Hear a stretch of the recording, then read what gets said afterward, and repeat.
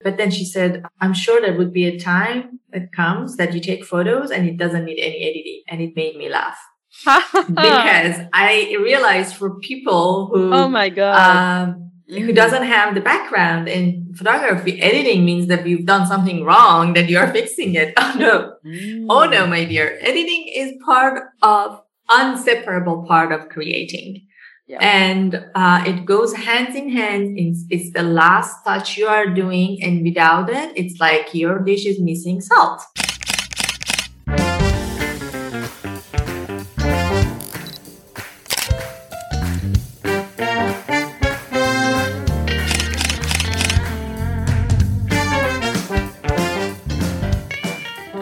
Hello. This is your host, Dyutima, and welcome to My Food Lens podcast, where we talk about everything from food photography, styling, to business and mindset. After 15 years as an architect, I switched careers and I'm now a professional food stylist and food photographer based in Singapore. I'm also the founder of the business My Food Lens, where we help clients elevate their brand through drool-worthy photos. My motto is, put your best food forward. Well, here on this podcast, I promise to keep it raw and real and hope you find your answers, action, and inspiration as we move through the episodes. Welcome to another episode of My Food Lens podcast. Today, my guest is this incredibly talented food photographer. Her name is Hania Niku. I'm sure you've heard of Hania because she is incredibly talented. I mean, her work is just absolutely downright gorgeous, and she has this signature dark and moody style, which is exactly what we are going to be talking all about on this episode. We are going to explore the world of moody photography, everything that goes into creating mood. Actually, we're also going to talk about what is dark moody photography. Is there something like moody photography at all? And also, what is the secret ingredient to creating mood in photography? Hani is going to share her process, her gear, her secret sauce, her thought process, her photography process, and her insights all about her dark and moody photography. We are also going to talk about some of her signature photos, some of her most outstanding work, and how she created those photos and the lighting setup for them. We are then going to talk all about editing and how does editing help with creating mood, does it or does it not? And from there, we are going to talk all about social media and what kind of photos do well on social media and the role of social media today. So this is going to be a power-packed episode with Hani, all about moody photography and creating mood in food photography. So let's get started. Hi, Hani, and welcome to My Food Lens podcast. Such an absolute pleasure to have you here. I mean, you don't even need an introduction because everybody knows you through the beautiful work that you create. Every time I see your images on Instagram, I'm like, wow. And I instantly know that they are your images. I mean, your colors pop so beautifully.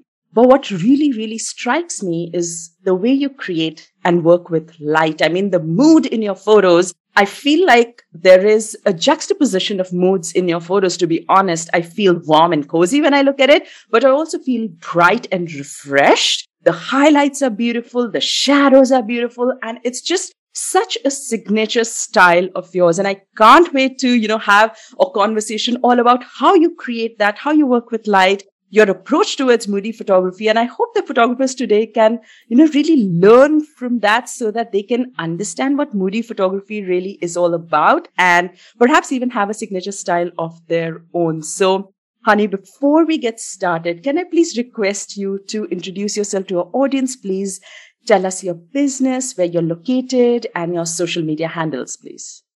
Sure. Hi, my dear. It's my honor to be here today with you. It's a pleasure, really, to have your face in front of me and talk to you. And yes, I'm very excited about this. And thank you for such kind compliments. It's very humbling. I appreciate it very much.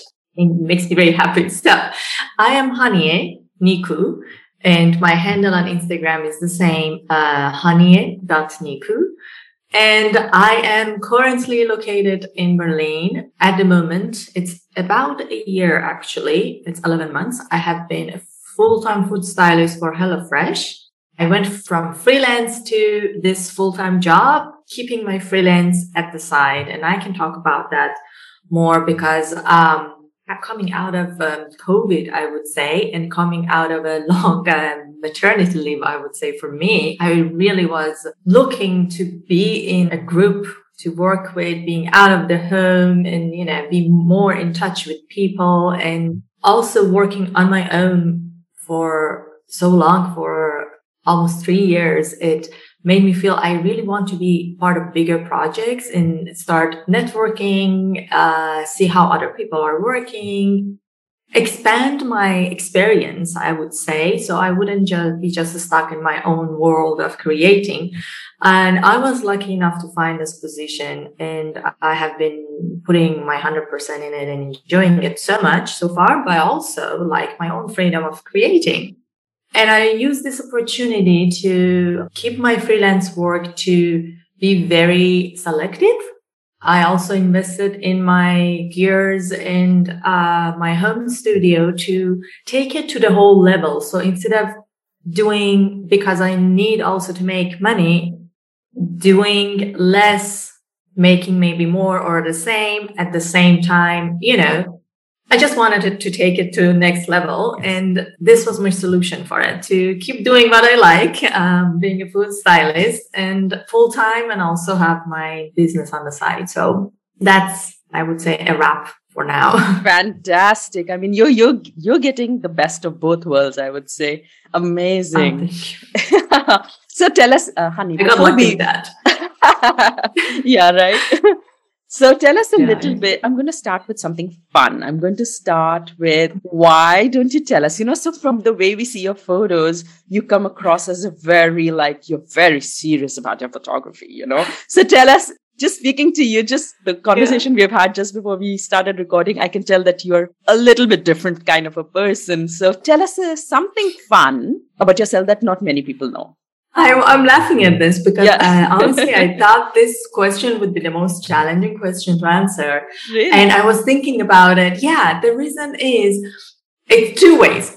It's either it's two interesting things happening in it that it has become so normal to me that I don't look at it as fun fact, or I have such boring life. Because whatever I was picking, I was like, is it fun?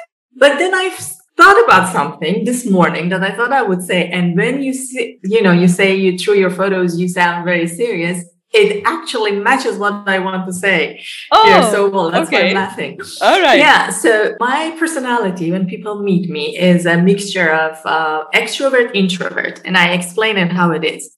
If I meet with one person, I can be warm and welcoming and kind of, it depends how excited I am. I can be even a bit too much. So, open and loving and fun and talkative. But put me in a crowd and I do not like to be the center of attention. I just shrink and go on the side. And a lot of people actually count that as being serious and even snob. And the reason I say that, because I have a few friends that they are like 20 years friends with me or 15 years friends with me. And after a couple of years, what they all shared with me was, when we met you at the beginning, we thought, oh my God, this is the last person I can be friend with. Such a snob girl. And we end up to be from this crowd. We end up to be the best friend after. Oh, so, so I think that also applies to my Instagram. So as it grows more and more, I'm becoming more and more reserved, I would say. It's exactly being the center of attention that it makes me feel uncomfortable. I'm like, bye. And funny enough, it's about my post. The post that they do better, I kind of disappear after a while. Like, if a post is doing better, you probably don't see me for 4 or 5 days. Yeah. It's just becomes overwhelming. It's not like I'm not responding to all comments. Of course, the time doesn't allow me. But at the same time, it becomes overwhelming. to get that positive feedback and attention. And I'm like, okay, I think I need a little break from this place and I just go to a quiet. So I think it's a bit of the personality. I can be fun if we are in very intimate group and, like one, but yeah, if you see me in crowd, please don't think I'm being a snob. It's just I'm hiding. But that's so interesting. You said it's like you're being you 100%, whether it's you in person or your work or your presence on social media, that's exactly who you are. That's so interesting. Thanks, honey, for sharing that. That's very interesting. All right. So I'm going to switch, since you brought up Instagram and you talked about your photos, I'm going to switch a little bit into, tell us a little bit about how you did get into food photography and how you learned, give us a little snapshot of how you've reached. So I'm a graphic designer. I studied graphic design and I fell in love with photography when I was in school learning graphic design because we had classes. And before that, I honestly didn't even think about photography as something I would be interested. I did not even touch the camera until I was 20 years old. But I fell in love so deeply that I regretted even not going to school for it then. But I spent all the resources I had when I was at school learning graphic design because we also had darkroom. Then it was digital photography was not that, I'm old. Let me tell you this. I'm from the era that digital photography was still very new. And, we were learning the basics through the film photography and negatives and developing them and darkroom and all. And I just spent all my time, I took all the extra classes I could at the university. And, my passion for photography started then. And it was mostly, fine art, street photography. And I just loved the black and white. Of course, you probably can tell. And, that is how a connection with photography started. But I did not jump into food photography till actually almost 3.5 years ago. And that's a very big gap between my 20 years old falling in love to my 36 years old. It's 16 years of gap. And this time, I finished graphic design. I worked as a graphic designer for 5 years. I left country. I went to France to do my master degree in fine art, and I chose photography as my medium. Again, fine art, totally different from food photography. And after that, I always kept it as a medium for expressing myself, but really not connecting it to something that I would make a career out of it. And until 3.5 years ago, and I love baking and cooking and, becoming a mother also brought more of that. So it was all coming together. And it was, when my daughter was 2 years old and we moved from US to UK, and I had some time. She started to go to daycare very little, a few hours a day, a few times a week. And during that time, I was living close to my brother and he has an Italian restaurant. And then he said, "You are so good at taking photos. Could you come and take some photos of my food?" I'm like, "Yeah, why not?" And believe it or not, I didn't even take my camera. I just went with my iPhone then and took photos, and it looked really good. I mean, not now, but compared to what it was. And I was like, "Oh, this is fun. Maybe I can do this." And then I started looking at Instagram, and I just, I have to say Instagram is really good. You search for something and then it starts just boring you all the things that, it's a good part of it and it's bad. Sometimes you're like, you're watching me. I put one word there and then you start showing me all that. But in this case worked well for me. And then I was just amazed. Honestly, I saw all these pros and I was like, what? I was missing this whole time. And that's how it started. I mean, I started learning on my own, just trying to discover. I had the basics. I knew how, I had the base there for photography and how it works and how to work with light.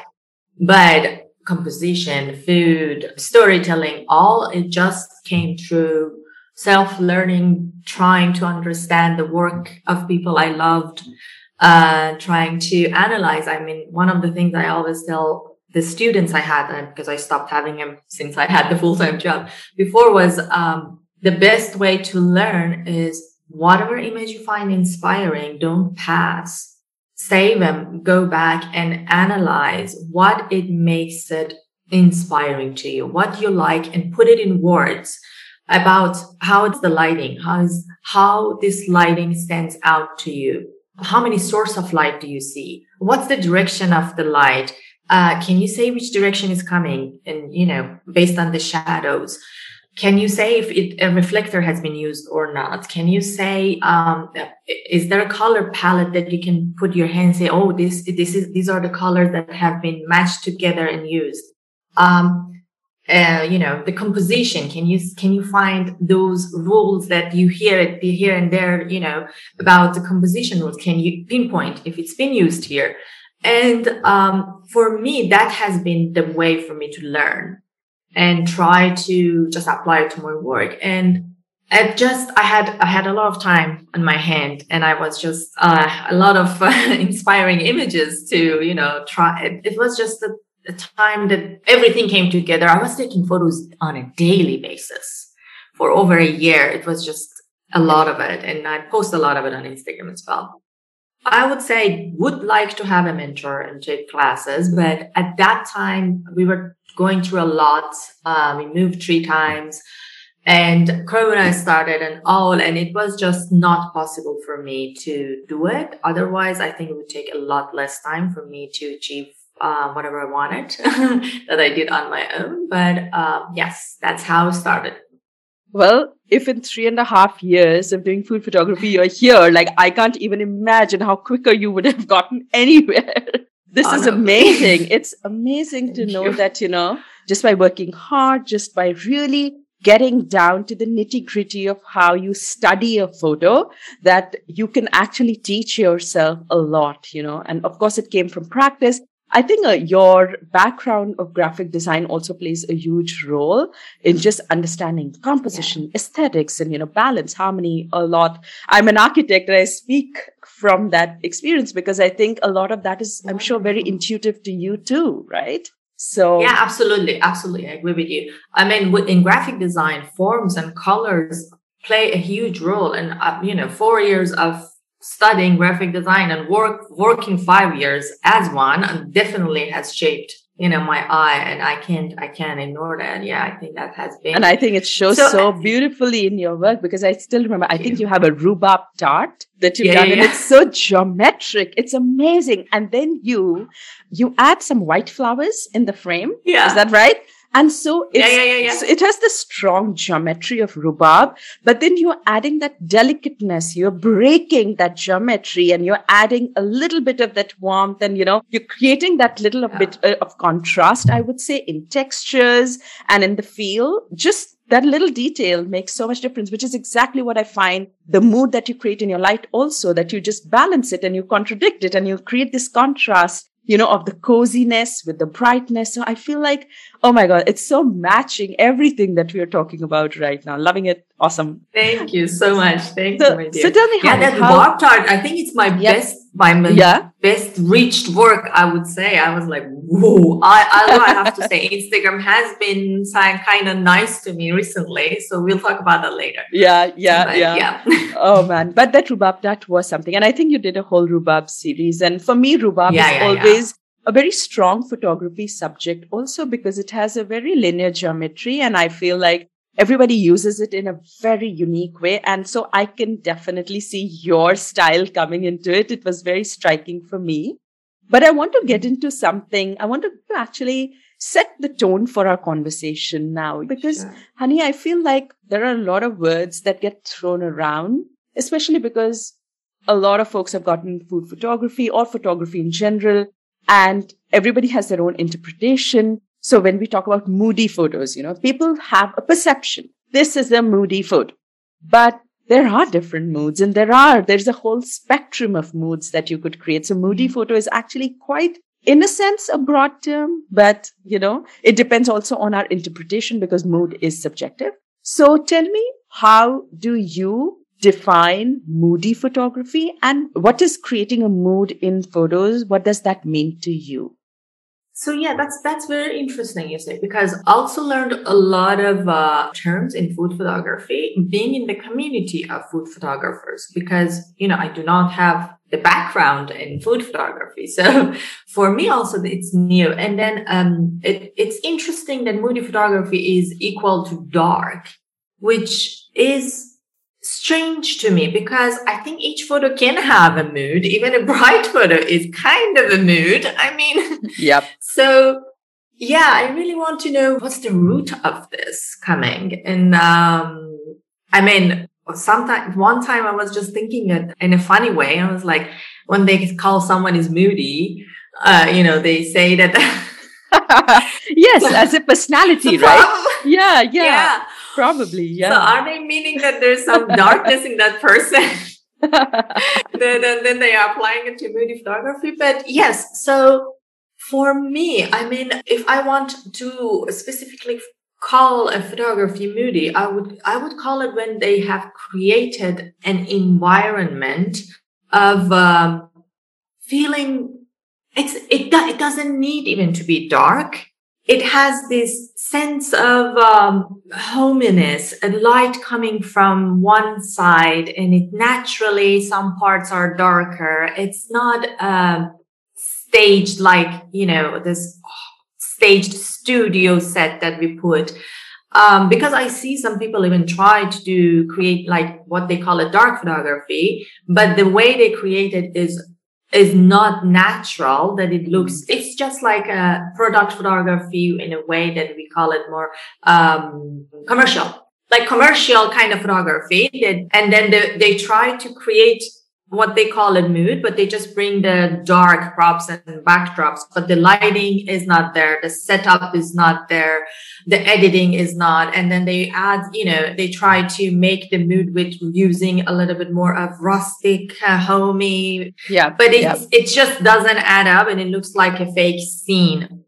So for me, when I'm looking at moody photos, it doesn't need even to be dark. It needs to bring that sense of realness of home, of this mood of a home in afternoon, morning. It can be even a hard light. It can be noon and it still be, it can have that hard light, sun coming and still be a moody photography. I have done some of them. Yeah. And I have heard people saying, oh, this is a hard light moody photography. I'm like, yes, it is. It doesn't mean that it's supposed to be just a certain lighting or, a certain colors coming. It's the sense you're getting, the story also you're getting from that I would describe it like that. So as you said, it can be a range of how they look.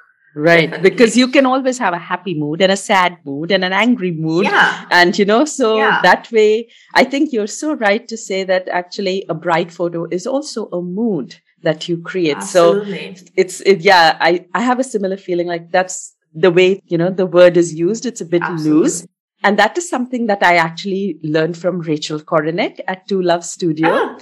She's the one who actually brought this idea of there are different kinds of moods. So bright and airy is also a mood. And, and you have dark, and what is dark can also be bright, and a little bit like your work. And what is bright can also be a bit dark. It depends on the shadows. Absolutely. So I just feel like, so I want to focus in on the mood that you create. So if I had to ask you, your signature style, like if we pick up some of your images, for example, you recently posted your latest image, the Blackberry Fizz, right? It's a Blackberry Gin Fizz. I will talk about that. Right? Yeah. So is it okay to just... Sorry. I just want to compliment what Rachel has said. Exactly. When a mood is successful, when all the elements of, for example, if you want to do a bright and happy mood, it would be successful when the set, the light, the props, and the storytelling creates that mood. As that's what I was saying, the opposite of it. Darkness doesn't necessarily bring a dark and moody set. So that's absolutely right. So the mood is the successfulness of what you want to convey, and it can be through a hard light, soft light, darker, brighter. So absolutely. Yeah. Yes, absolutely, honey. So I'm going to go back to your Blackberry Gin Fizz, and I'm going to kind of keep that as like the foundation of our conversation today. Let's say we are talking about that mood.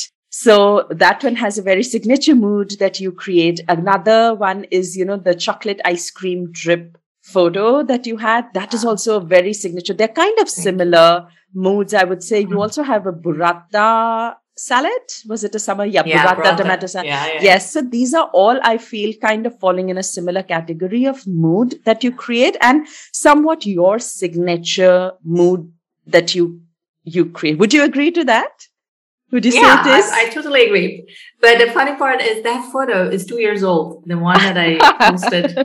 Yeah, and I tell you, my lighting is kind of consistent in most of them. And that's another thing. I keep the work on Instagram I have consistent because I wanted to have that niche here. And I have gotten good jobs through this because the client came and said, we want exactly what you're doing here. Wow. So that Gene Fizz is part of a work I did for a gene company. But one of the things I do is when I'm working for clients, I'll sometimes just remove the product and just from what I have, I just take a few photos for myself for Instagram because otherwise how I can, have images. I don't want it to be an advertising for them or, come across as that. So I just remove, the branding and just have a few photos of the dish or the drink to just have on my social media. So yes, that was part of a project for a client. So I have to say a few things. If you go back to like 3 years ago that I started till now, I can see the differences that I have come and the similarities. So I say my lighting has gotten more defined. As you say, this is the lighting that I enjoy and I tell you how I set it up. Definitely. My composition also has changed. I went from more minimal composition like Gene Fizz that my concentration was a lot more on lighting and color to more elaborate and more layering composition, a little bit more, especially when I do a little bit more of busy scenes, you can see these shabby chic, vintage, rustic feels also coming in. And that's how I think the style would change. If you ask me 3 years ago, my style would have been a little bit more minimal. And my editing also, my highlights were a lot less visible. My color is a bit more muted, but I'm my style is evolving and changing with me. And so I have switched to having more colors in my photos. My highlights are more prominent, I would say. And yes, and my composition, I have come to more busier composition and more layerings at the point. My lighting, but it's mostly, at least for what you see on Instagram, it comes from one source of light. I always have one source of light and I try to shape the light in a way that my main subject becomes the hero. It's like, it's a theater scene and the light is boom coming on the main. It's not that obvious because of course I do not have like that hard light, shining on it, but I block the light in a way that gradually the vignette you see, some of it is through editing, but mostly it's when I'm actually doing the lighting. So I blocked the light in spots that I wanted to be darker to just bring the light in the position to my main, subject. And it can be backlight as for the drink because drinks looks great with backlight. And, for the Gene Fizz because it was opaque drink. Yes, so the light, but the top of it had beautiful highlights. So I still use the backlight by the angle I chose the angle. So you see the top, the highlights. Otherwise it wouldn't really come true of it. Or the salad also it's flat light, but the light is coming from top. It's not a backlight, but it's coming from above. And the ice cream, because I was doing the angle from I was in it myself. I shaped the light. I blocked the light to where I was standing. So I'm coming from the dark. You don't see light on me much, but then my hand and the ice cream is the brightest part of, the scene. And also the front of, where it is closer to camera, the light is also blocked there as well. So I hope I can understand. I wish I had this. Yes. I can explain it. I don't know if it makes sense. It would be much easier to talk about it when we have the image in front of us. So I could say, you can see the light is coming from this side and I have blocked it this way or that way. But yes, in that ice cream image, the light is coming from the left, the way you're looking at me, and it's blocked from the front where you're standing and the back where I'm standing, and the center, it has the most light in. So I have to say that you've brought up such an important point in just sharing these details. So first of all, I feel like there is another misconception that folks have around creating a dark mood. And that is, they feel like they need to put in less light. They need to underexpose, And every time I read that, someone saying that, I'm like, no, that's not how you create a mood. So that's exactly what you've just shared with us. And you've told us that to create a mood, you don't have to put less light. You have to shape your light. You have to block it and you have to bring it in a way so that it's creating that particular mood that you want. You want that darkness or you want that brightness. How much light you bring in, where you bring it in, the direction that you're getting it in, that matters. That is everything about creating a mood. And you explained it so beautifully right now, so Thank you. That is definitely a big takeaway. Do you want to share something on that? Yes, of course. I hear this a lot. How do you make your back so dark? I have a lot. I can share some photos that the background is a white wall. It's not that I'm hanging a dark cloth or, backdrop behind every scene at all, actually. The way you do the light, because the light is on the main subject, the back naturally gonna get darker when you have the center, and then by do more editing and, if you work on your lighting, you don't need to have you can have a white wall looking dark. Exactly. Black, absolutely in the photos. Yes. And then another thing is also people overdo reducing highlights in editing. Mm-hmm. So some they go underexposed from the beginning. That's a whole another story to talk about. Never do that. Never ever. I would say your lighting, when you're doing your lighting, it should be correct. Yep. Then you can adjust highlights and shadows a bit more in editing. But again, do not kill all the highlights. I understand it has become a style for some people and it's working somehow. I know one of the way of editing is like having the highlights very minimal and shadows a bit brighter, and creates this kind of a painting looking, yes, scene. But it's an art. You have to have this eye to look, to see where to stop. Yep. Because if there is not contrast in your image, the eye gonna get tired. Then it's gonna give up looking for, Exactly. It doesn't know where to focus. Yeah. It doesn't know where to see. Exactly. And then some people, naturally love light photos. I have some good followers of me. They say, when are you gonna turn to bright and, bright? It's not like I love this. And they say it's dark. I say it's not. I actually have white if you go and take this image and take it to Photoshop and just click on the highlights, you see it's white. I have brightness in my image.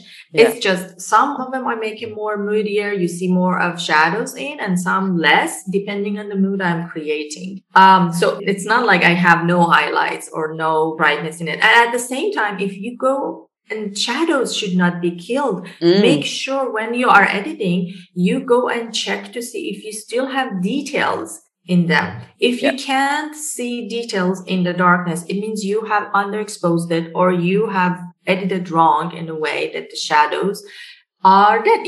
The photo has to have details in the highlights and in the shadows. So any mood you're creating, you're doing bright and happy photos in all white backgrounds or whatever, go check, make sure you have details in your highlights. If it's overexposed, you killed it, then that's wrong.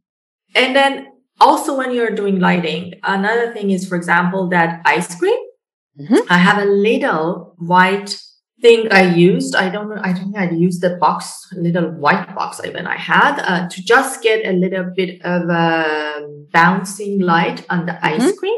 Yeah. Because I didn't want it on me. I didn't want it in the front or back, but the ice cream is chocolate. It's dark itself, and the shadow part could get lost. And in editing also, I added a little mask just on the ice cream side, on the chocolate side, and made it a bit, the shadows a bit brighter, because that's my hero. You want to see details in it. Yeah. So I think. No, that's amazing, because it's all about shaping the lights. It's exactly, you have to know what mood you are creating, and more shadows or less shadows that dictate the kind of mood that you make. I was looking at your sourdough pizza shot, and we were talking about, having a dark mood, even with whiter subjects. We can totally do that. And you've shown it so beautifully, because you have a sourdough white dough. It's kept on a white base, but it has fantastic shadows. The light is coming from behind, so you can see the texture so beautifully. And you're also using your hand, because your hand is in the frame, you're kind of using it to block a little bit of the light, and that casts the shadow, and that really brings out the bubbles that you want to see in the dough. So I feel like we cannot be limited, like you said, by, if it's white, then it is a bright photo. You can create different moods just by manipulating light and having any color of your subject. And I have to say that I just love the way you bring highlights. I like a ton of highlights.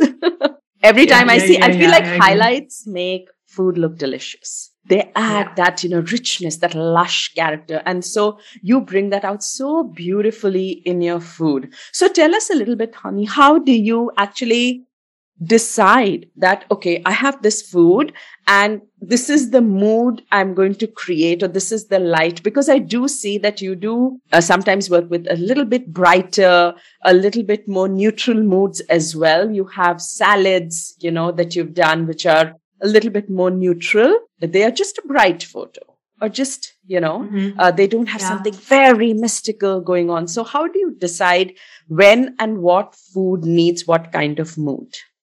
So there are two factors. If I'm working for a client, it's totally a mood board. We sit together. I ask them to send me images, and, sometimes they are lost. They send images that they don't match at all. Then I try to narrow it down and bring it to something that is, just trying to make a mood board that is making sense from, and sometimes they are very well, they just bring like what they have a clear vision. So that is a totally different story. It comes from the client with me sitting together. Most of the time, they just like what I do. Last Christmas, I did for a wine company, I did 3 reels and a set of images that I also actually posted. It was it was a whole project. It was me doing it and also posting it on my Instagram account. And you can see that for example, that was my suggestion. They just liked what I did, but at the same time, I chose the mood I wanted for the red wine to be moodier and darker with the cheese board. But for the rosé wine, I made this quiche, and I used brighter color based on, it was just a lighter dish. The rosé itself is very pink and soft. And I went with my background that I chose. It's actually a table with a tablecloth on it. So I brought more soft fabric, soft mood, soft light colors in it, a lot less moodier than their wine. And that's how, they trusted me. And I just went by how this dish that I was pairing with the wine would look the most beautiful. And the red wine just made sense for me to that the darker one, darker mood with the cheese board, and that one brighter. But when it comes to my own work, and I have to say, I have from taking photos almost 5 times a day for myself, I have gone to maybe 2 times a month now, which is kind of a bummer, but at the same time, it is what it is. You can't have everything at the same time. I have a family, I have a daughter, I have a full-time job, and I have to, you have to sacrifice somewhere. So that comes from there. And at this point, I would say, and when I was doing 5 times a week, I had a lot more options to play around with what I wanted to do and just try different moods. One time darker, one time lighter, a little bit happier, brighter. But now I am, because of my time, I'm a bit more selective in what I'm doing. And another thing is because I take a lot and I style a lot of bright images for HelloFresh Daily. I actually Okay. have this desire to do more moody images for myself and, working with more rustic and dark because there it's more modern, geometrical, bright images, it's production for a big company.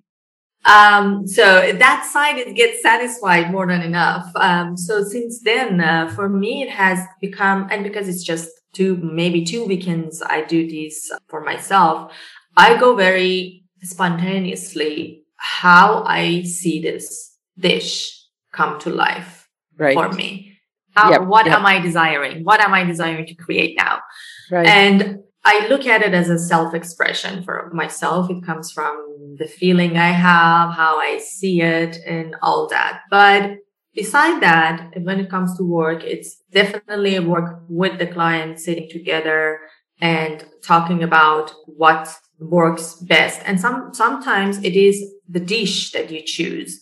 It's not like the mood you choose for the dish, it's a dish that you choose for a certain mood. Yes. So I would say, okay, for example, yes, if you want this to be more of a summer, table and maybe not a greasy, for example, heavy meal, let's go for a lighter snack or, a salad or something like that to bring that sense in that this is a lighter dish and light for a warmer day or something like that, or reverse. So it really depends. It really depends where, am I in charge of choosing the recipe that I'm putting or not? And if I am, then, there's a lot of factors that comes in. Okay, cool. Yeah. And tell us, so for your personal projects, for your personal work, do you use artificial light? Do you use natural light? And what lenses are you using now? Sure. So, few things. I would say most of the photos almost 99% of photos you have seen on my Instagram, they are natural light. I do have softbox and a not very strong LED light, continuous LED light that during, winter or fall I would use, or I would use for some drink photography that there's bottles and you want to control the highlights and all, and you don't want to have a window in it. Right. Especially for, clients. But personal project, 99% light. But I started diving in since I got a new camera a few months ago. I have been waiting for it for so long. It came because of the corona. It came out so late, delayed. And then my order got delayed 4 months. So it came out, the whole production came out late. And once I put the pre-order, it took 4 months to get delivered to me. So it was a long, long wait, but I got the Sony Alpha 7 Mark IV. I got the Tamron lens. It's the 2875 Tamron. And that's my only lens at the moment. And some of the ice cream shot is with it, for example. Some of my newest images are with it.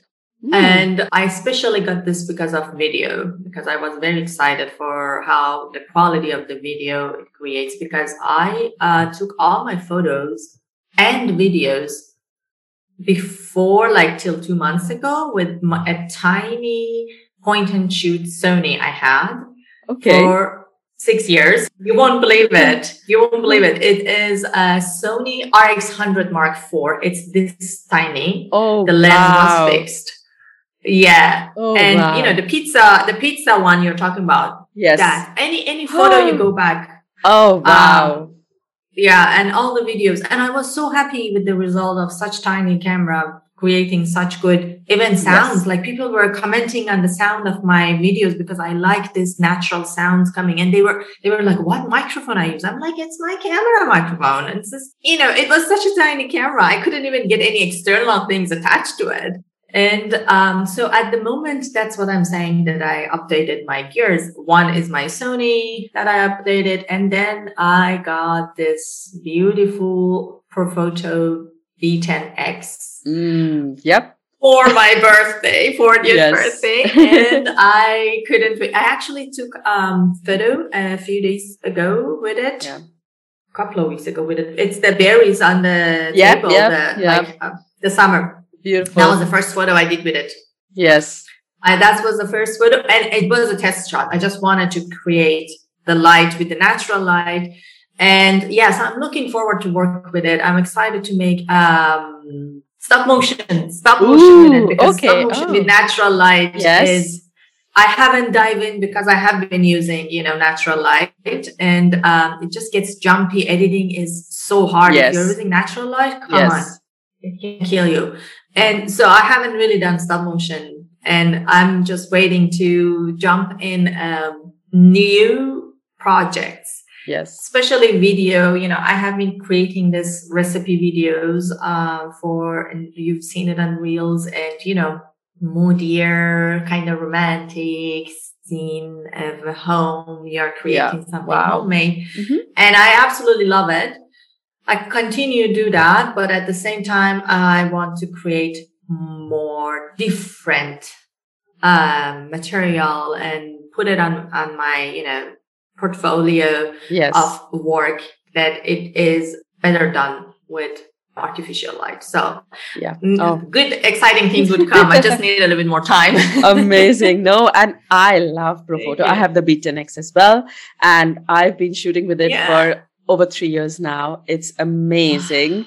I'm a very artificial light kind of a person. Like, natural light makes me a bit nervous because in Singapore, it's either raining or too sunny. So our lighting conditions are, that's just all over the place, but it's addictive. I love the flexibility of artificial light. And of course, the beauty of natural light is something else. So thank you for sharing that. So let's talk about 5 tips that you can share with our listeners on how to create dark, moody photos. So I'm being very specific about the kind of mood that they can create. So your style of dark, moody, if you can share 5 tips for our listeners. Let's not count. Okay. How many, but I like it. Let's see how many I can get. First of all, let's say if you want photos like mine, go for one source of light. It can be natural light. It can be, artificial light. Go for one source of light. It also helps you to control light better. Is that right, honey? Exactly. Okay. Yeah, absolutely. Go for one source of light. Set it on any direction that fits the scene, whether it can be backlight, side light. So second, avoid front light. I still have to come to see a photo that the light is from front and it looks appealing. Yes, because the shadows falls behind and your subject looks flat. So avoid that. Then try to shape the light with blocking it with whatever is in your hand. At the moment, with my window, I'm blocking it with curtain. With the curtains I have, it just bring it more in, take it more out. And I have a bunch of just cheap dark papers, big one, that I just fold and unfold and, just cover part of the window or, my light. And also have some reflector, both dark and, white, in cases you need to bring more contrast in and, use the dark one. Make sure if you're using the white reflector, look where it is. You can actually, whatever camera is capturing, you can see it with your eye. Train your eye to see when you're moving the reflector to get some light, for example, as I said, on the ice cream. Look at the size of your reflector. If you're using this big reflector, it means it's reflecting on your whole set. If you need it partial, just for example, the way I would say I almost never would hold reflector in the back of my set because I want the light to be centered on my subject. So usually the front and back of my photo is like a vignette darker. And if you want that, do not reflect all the light from your source on your set because that's going to kill all the shadows.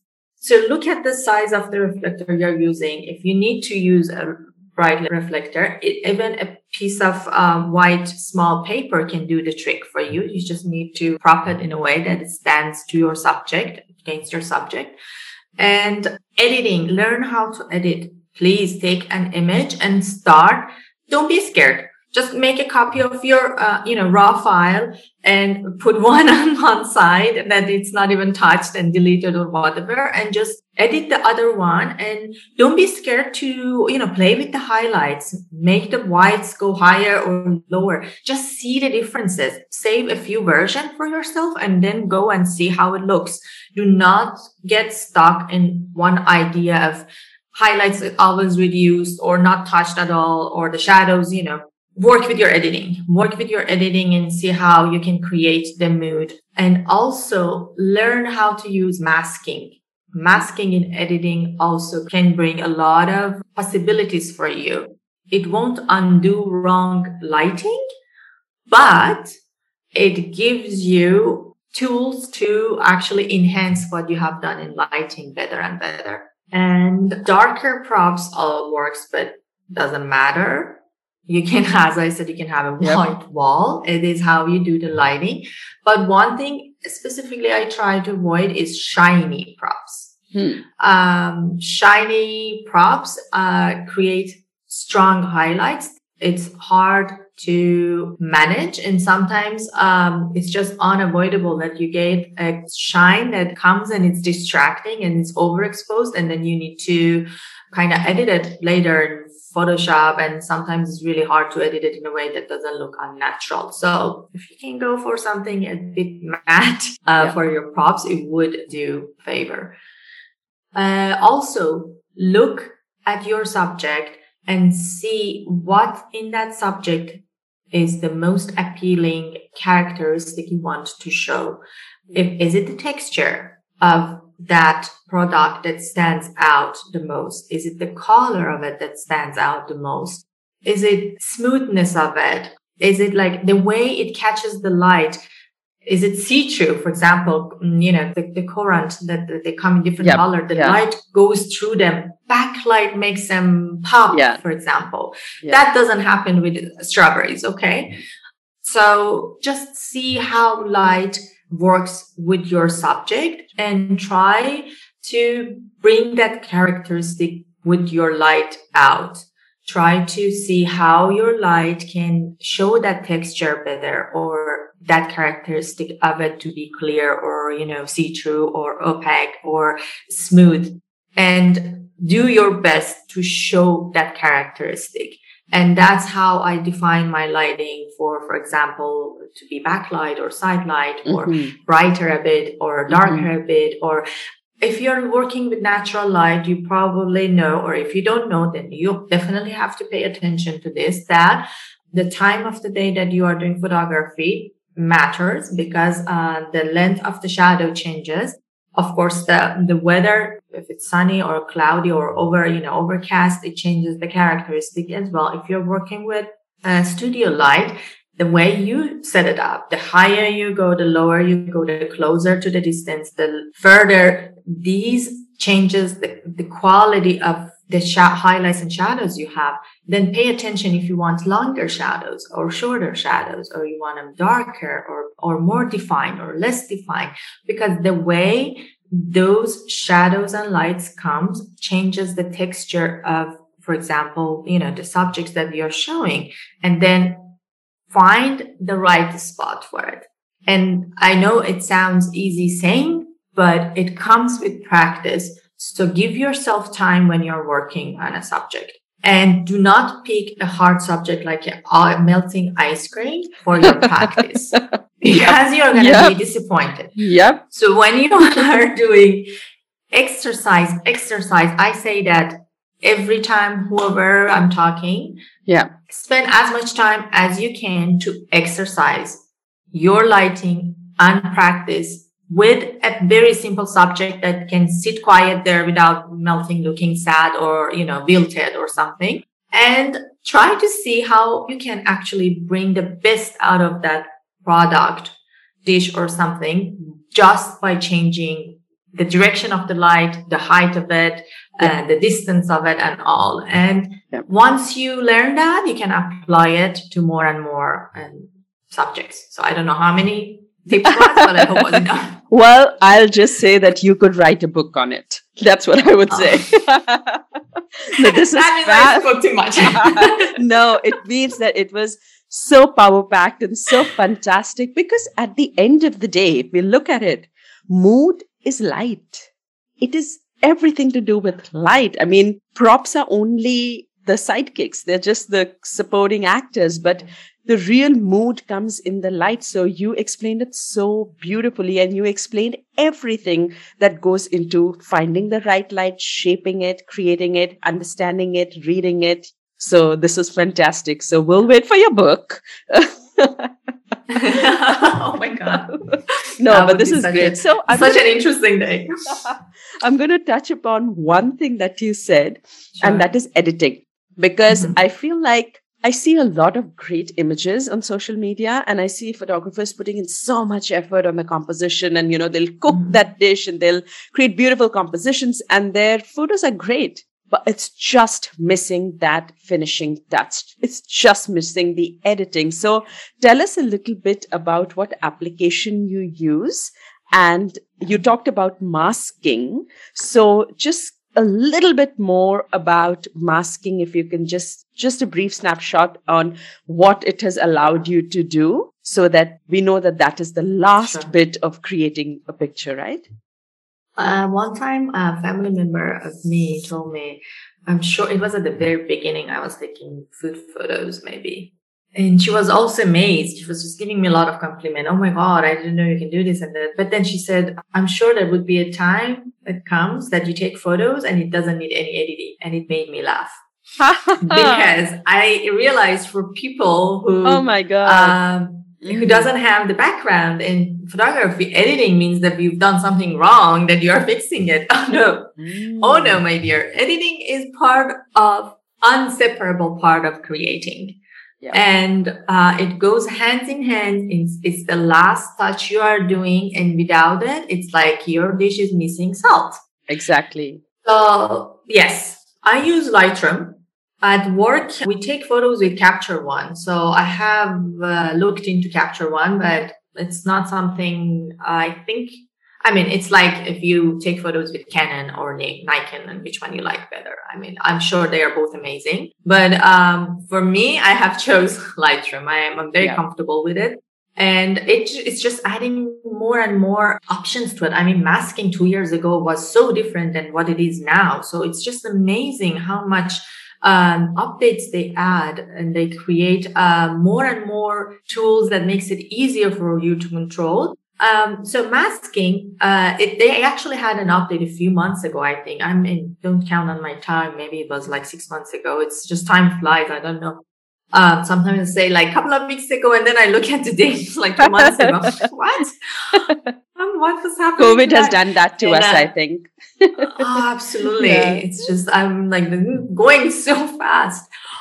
So yeah, and they have added some new masking tools that it allows you basically to do anything you would do on your photo, to apply a mask and do it only on a certain part of the photo. So now you're masking, you have the option of having a linear mask that goes all over, and then you can apply whatever you want, half a way, or, like angled certain part. If you want to make, for example, just the back a bit darker, you can just bring this linear and just, add a little bit more darkness there and less, for example, clarity to make it look, distant and darker, for example. That's one way.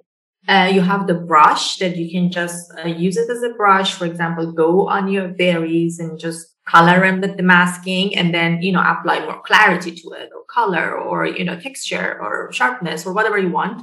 And then we have the circle masking, that again, it goes circular, and it lets you add circular masking in some spots. They also have added this amazing color or brightness mask, which means you go and choose a color and you say, apply this adjustment to this certain color. Yeah. And then you can actually change the range of that color. For example, if you choose red, it can say it would be 100% red, or it can be a little bit of red and with oranges, or a little bit of, red and, purples, for example. It can get a range of one color, and it can apply then everything from exposure, highlights, shadows, clarity, sharpness, texture, whatever, saturation.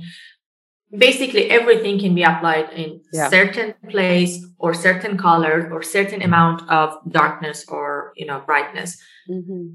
I mean, just... the options are endless, actually. Yes. No, it's such a powerful tool. So yeah, definitely. And Lightroom is actually, I think, one of the most popular ones. Capture One is another one, but I'm also a complete Lightroom user.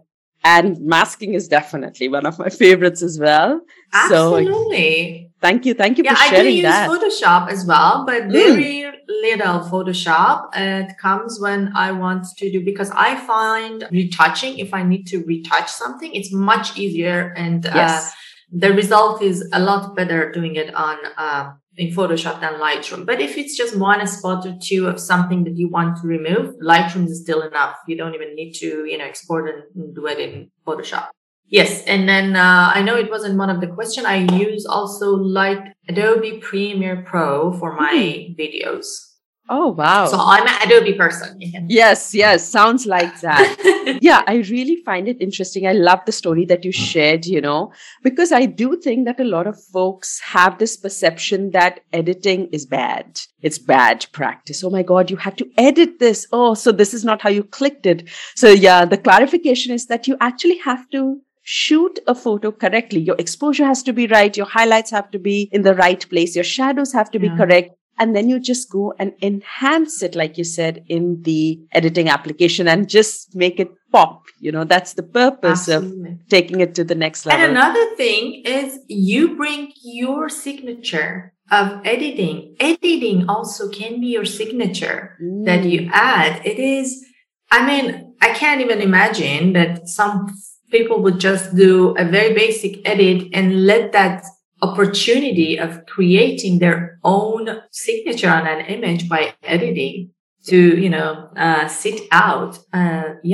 Editing. I'm a pro editing person. Yes. I think it's one of the fun parts of taking photos. What do you think? I think that actually editing can also, when we are talking about dark and moody photos, I feel like just adding a vignette or, a simple using those tools can actually enhance even the mood that we are trying to create, especially if it's dark and moody. It can add that little bit of wowness and bring in, it can accentuate your darks and your shadows so beautifully that you can actually take that mood to the next level. Do you agree, honey? Absolutely. Yeah, absolutely. Absolutely. And another thing is people also hear that you should shoot raw, but then they don't recognize that the raw images, if you put your camera on both RAW and JPEG and then put both output together, you see that JPEG looks alive and RAW looks dead.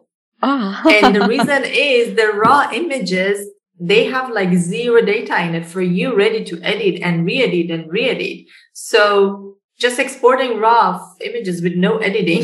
Yes, exactly. Flat. Yes, exactly. Yeah, it's flat. So tell us a little bit about how do you find inspiration? So we have been talking so much about, camera, the gear, the light. But, if we just really go back a little bit into inspiring ourselves, just getting into the mood ourselves to be able to create a certain mood. How would you say that you find inspiration for your photography, let's say for your compositions, or how are these things coming to you? So, different ways, definitely. Sometimes the inspiration comes from a product itself. I'm just shopping and I see a beautiful product and I'm like, I need to take photos of that. And then the whole set comes around that single, let's say, pair that I saw. That it's just so beautiful that I think about, okay, I'm going to buy some of these and then I may just make a dish with it. And I'm like, what can I make the dish with this pair that it would look beautiful? That's just an example. that sometimes it really comes from the product itself. That's just so beautiful that I create a whole thing around it. Sometimes comes from, I think we are all living in a very saturated image, yes. saturated world, that it comes from everywhere. Sometimes I just see, for example, I'm sure no one thinks that I created from zero my rhubarb tart. I'm sure all of us, we have seen, geometric rhubarb arrangement, different kind of it. I'm sure I've seen one somewhere and I loved it. And then I thought, how can I make this looking like my own style? And then, adding those little flowers, using that very rustic green wooden backdrop, and then bringing those vintage cutlery and things. I just wanted to make it all soft, that geometry with, all this softness of hominess, and make it my own. So the inspiration comes from saying, oh, such a beautiful tart, probably on Instagram, Facebook, or somewhere. And sometimes it's like that. Sometimes, comes from a dish we see somewhere. And sometimes, honestly, I just see an image in my mind. It comes from nowhere. I remember one of the images I did a few years ago, I think even won a challenge. I had a dream. I saw that image in the dream. And then when I woke up, it was so clear. I just wanted to make it. And I love it. I don't know how, but it's sometimes it's very. But sometimes we get our best ideas when our mind is at rest. So in the shower, when you're just about to fall asleep, that's when you get this, light bulb idea. So that's probably what happened. But it's amazing that, you had so much clarity in, okay, this is the vision I have for my photo. It doesn't happen that much, but when it happens, it actually turns out to be some of my best work. And another thing is, I would say I do take inspiration from images, and the way I look at it, it's because I analyze images that I like, and then I get something out of them. I'm like, oh, I like this lighting a lot. For example, I take it and I apply it in a totally different set that is mine. Or, oh, I really like how she styled, for example, this salad. I take that part of, for example, shaved, a cucumber or something, and then I make something else with it. So, so if something stands out, and I try to create a whole new thing around it and put my turn on it and make it my own, because there's a way of getting inspired or copying something. Yes, and, of course. And then I remember a few people sometimes just reached out to me and say, that person or that person literally copied your image. And doesn't that bother you? And I say, no. The reason is there is something that you're like, could you at least give some credit? But another thing is, I even tell my student that some people learn from copying exactly. Even when you're learning to do painting, the first thing you do, you put something in front of you and you exactly copy that image. It is absolutely fine if you're trying to learn a technique or something, just put something in front of you and totally, copy it, because that's how you will see where you're lacking and then try to find your problem. The problem comes when you actually succeed and then put the exact copy on your, Instagram account or something. And that's the part I would say, please don't. Yes. Or give credit. But I can also see that sometimes some people get inspiration from something and then they don't even remember who that person was. And months later, it just comes in their mind, and then it's unconsciously the image has stuck with them. You can't really go and be a police.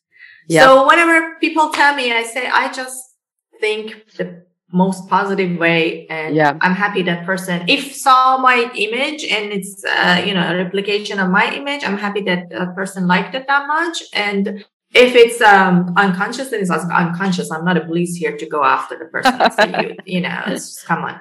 Yeah. Yeah. So what do you think what kind of response do you see on social media? Like, do you think that your bright photos do better or your dark, moody photos? No, people like it's very clear to you that there is a certain kind of affinity towards a certain mood. Different things. I think bright images do better on social media, definitely, but not for a person like me who has their follower for their moody photos. So me, whenever I post some images that it's bright, it doesn't do well. And when I ask people, they say, we like the dark version better.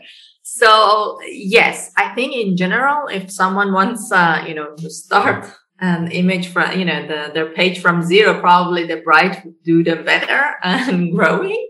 But someone who has established themselves as like the darker images and moodier and all that, posting bright is kind of a bummer for them. Wow, that's interesting. But I do that sometimes, time to time. But they are always my least accepted images, I would say. It's so I don't want to say liked.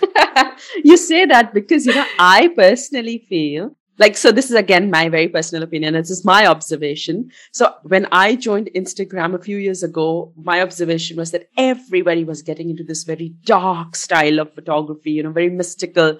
And so I went the opposite way and I started doing very bright and airy photos because also I found it a bit tougher to do those. So I was more in that direction. But even today, and from the beginning, I've noticed that everybody is drawn to a bit of the dark, moody style. I always feel like dark shadows and darks draw people in, and they really enjoy that style more than the very bright and airy.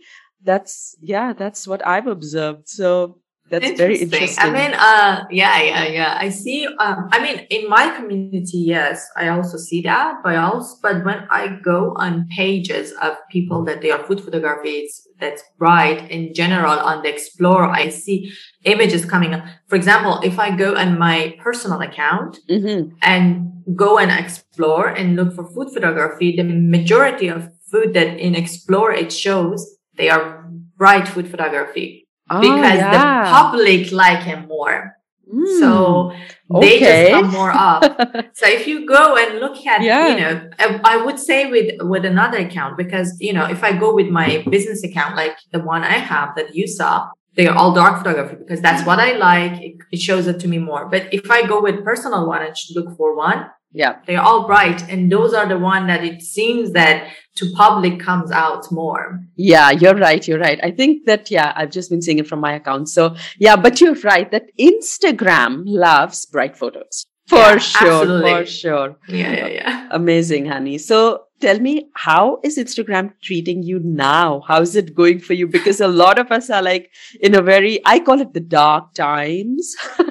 That's how I call this. I started my dark time almost 2 years ago. So around the time I moved to Berlin, end of summer, like fall of 2020, my reach started going lower and lower. It's like, and it was still like that till last at least a year and a half. And it was very disappointing. But at the same time, I mean, it is what it is, I kept telling myself it's numbers. It's okay. There was a time that I was doing well and maybe I'm doing something wrong. Maybe people are just getting bored of me. But then it was at the same time that I also was doing videos and I would see like a lot of videos doing well. Mine are just not doing that well, but I kept doing it because I wanted to have a good portfolio with videos. So I was like, numbers doesn't matter. Just keep posting. And then I had this 2 or 3 videos went viral around November, something like that. And then I gained like 17,000 followers. What? Yeah, within 2 weeks. Oh my God. Oh, wow. Yeah. I mean, that has happened to everyone else I know that they have been posting reels, at least with 1 or 2. Yes. And none of them even reached 1 million. They reached about 500,000 or something. I know people that their video reached like 1 million or 1.5 and they gained like 20,000 with one video. So yeah, I know it's crazy, but at the same time, it was very overwhelming because right after I started having worse reach than ever. Why? Because I gained all these followers, but they are not engaging. So my number went up, but my engagement went down. So I was even having less reach. And I was like, this is a curse. I did not want this. But somehow, I don't know what has happened. I think Instagram, it goes through seasonal favorites. Yeah. Somehow I have come out of dark. Somehow it is just 2-3 months. My images are actually doing very well. Mostly, funny part, old images that I keep posting, they do much better than anything else. Like the pizza one, I don't know how many followers.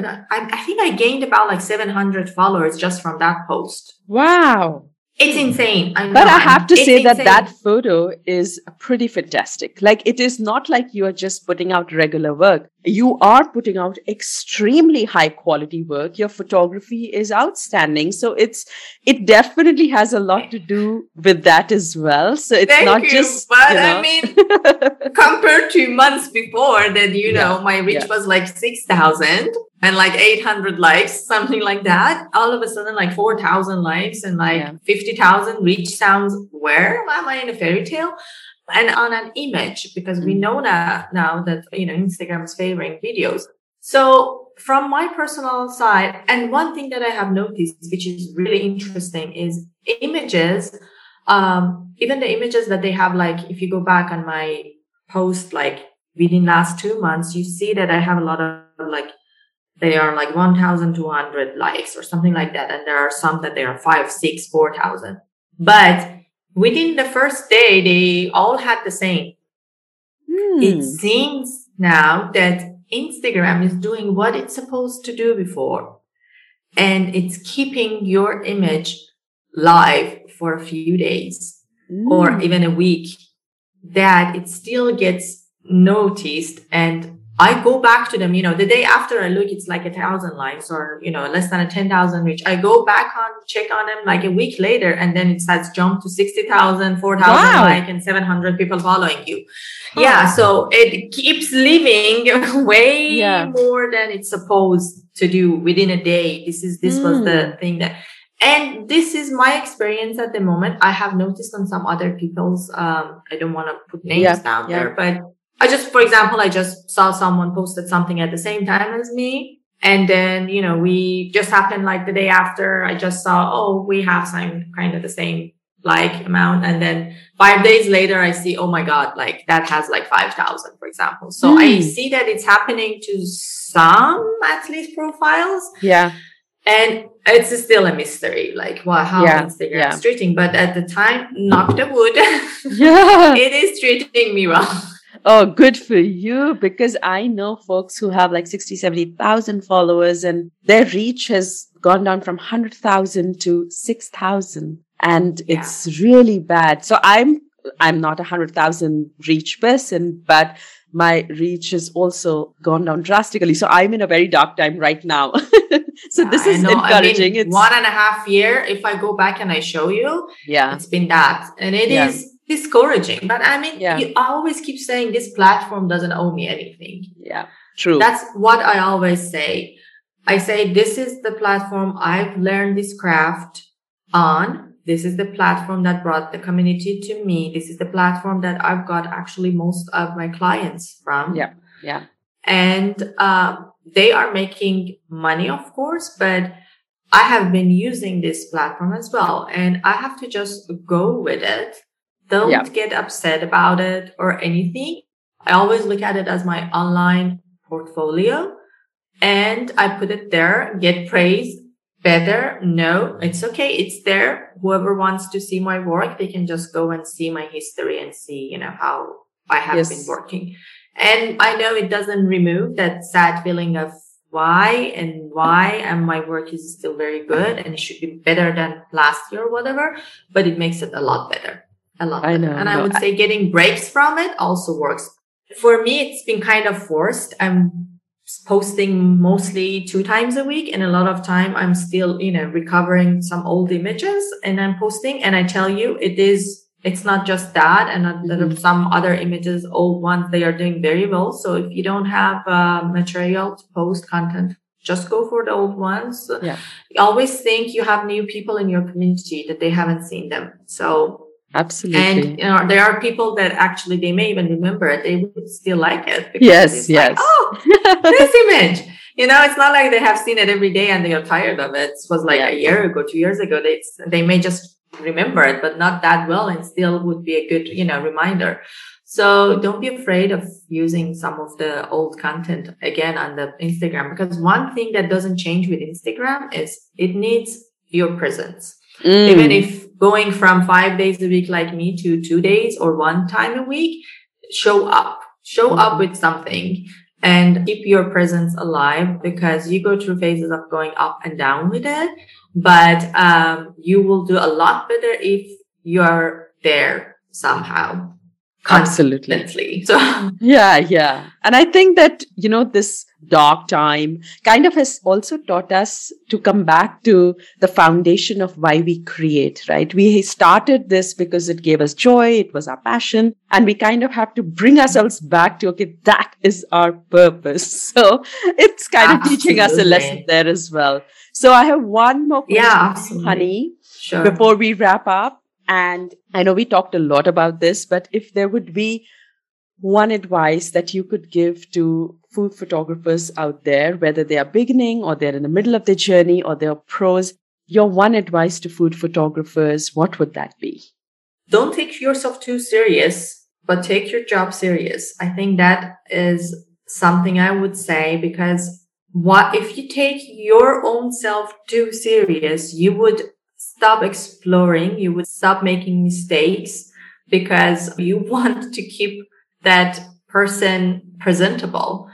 Don't do that to yourself. Allow yourself to explore, allow yourself to practice, allow yourself to make mistakes, and try to learn from everybody. Everybody has something. Everybody has something to give you. Try to pick the best that fits your need of learning and practice.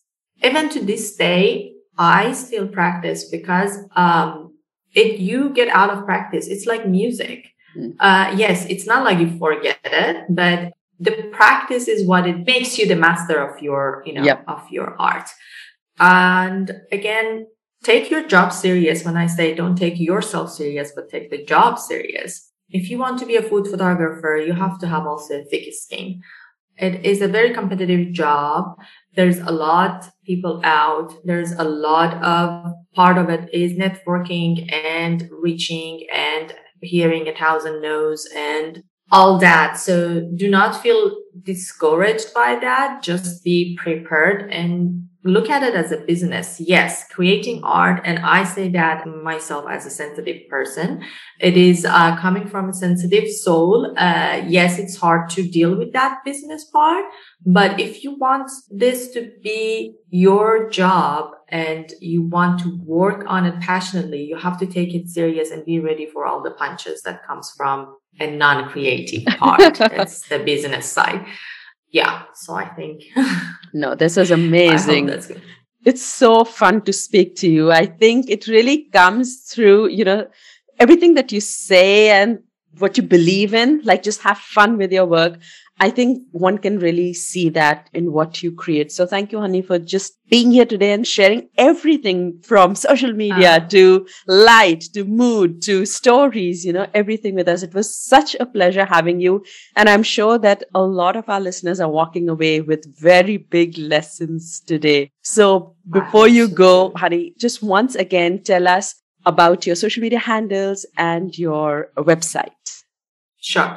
So my social media and my website both are my name. I try to keep it consistent. So it's haniye.niku. That's my Instagram. And my website is www.haniyeniku.com. That's it. Thank you. Thank you, Honey. Such a pleasure having you. Thank you. You have been such a great host. I love your reels. I think I find them so playful. I always laugh. I always thought you are such an amazing person who can put this funny and joyful, and at the same time, you're you're working with serious subjects. You're doing an amazing job. Every time I see him, I admire what you're doing. Putting your face out like that, it needs courageous. It's amazing. You're doing wonderful. And it's absolutely my honor and pleasure to be here. And I hope it was a good session for your listeners as well. So that was Hani, and wasn't she just absolutely incredible?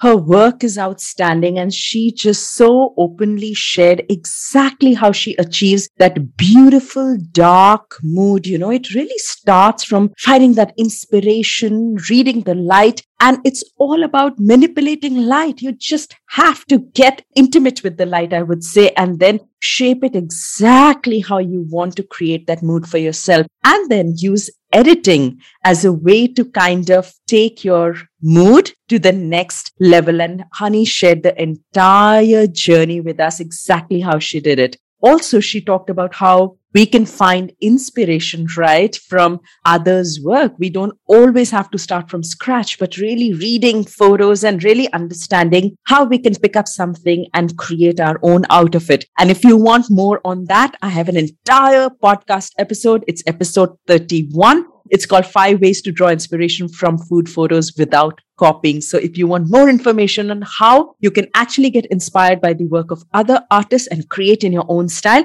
then check out that episode. But I think Hani today has left us with so many lessons and so many takeaways. She definitely has her own signature style. And I hope that she has inspired you to create a mood that is truly your signature style, to find that for yourself, what works and what is truly reflective of your personality. Of course, if you have any questions as you move along through this process, please don't hesitate to either ask Hani or myself. You know where to find me. I'm on hello@myfoodlens.com or on DM on Instagram at Dyutama_myfoodlens. Also, a very big thank you for bearing with my voice and my under the weather tone today. Thank you so much for that.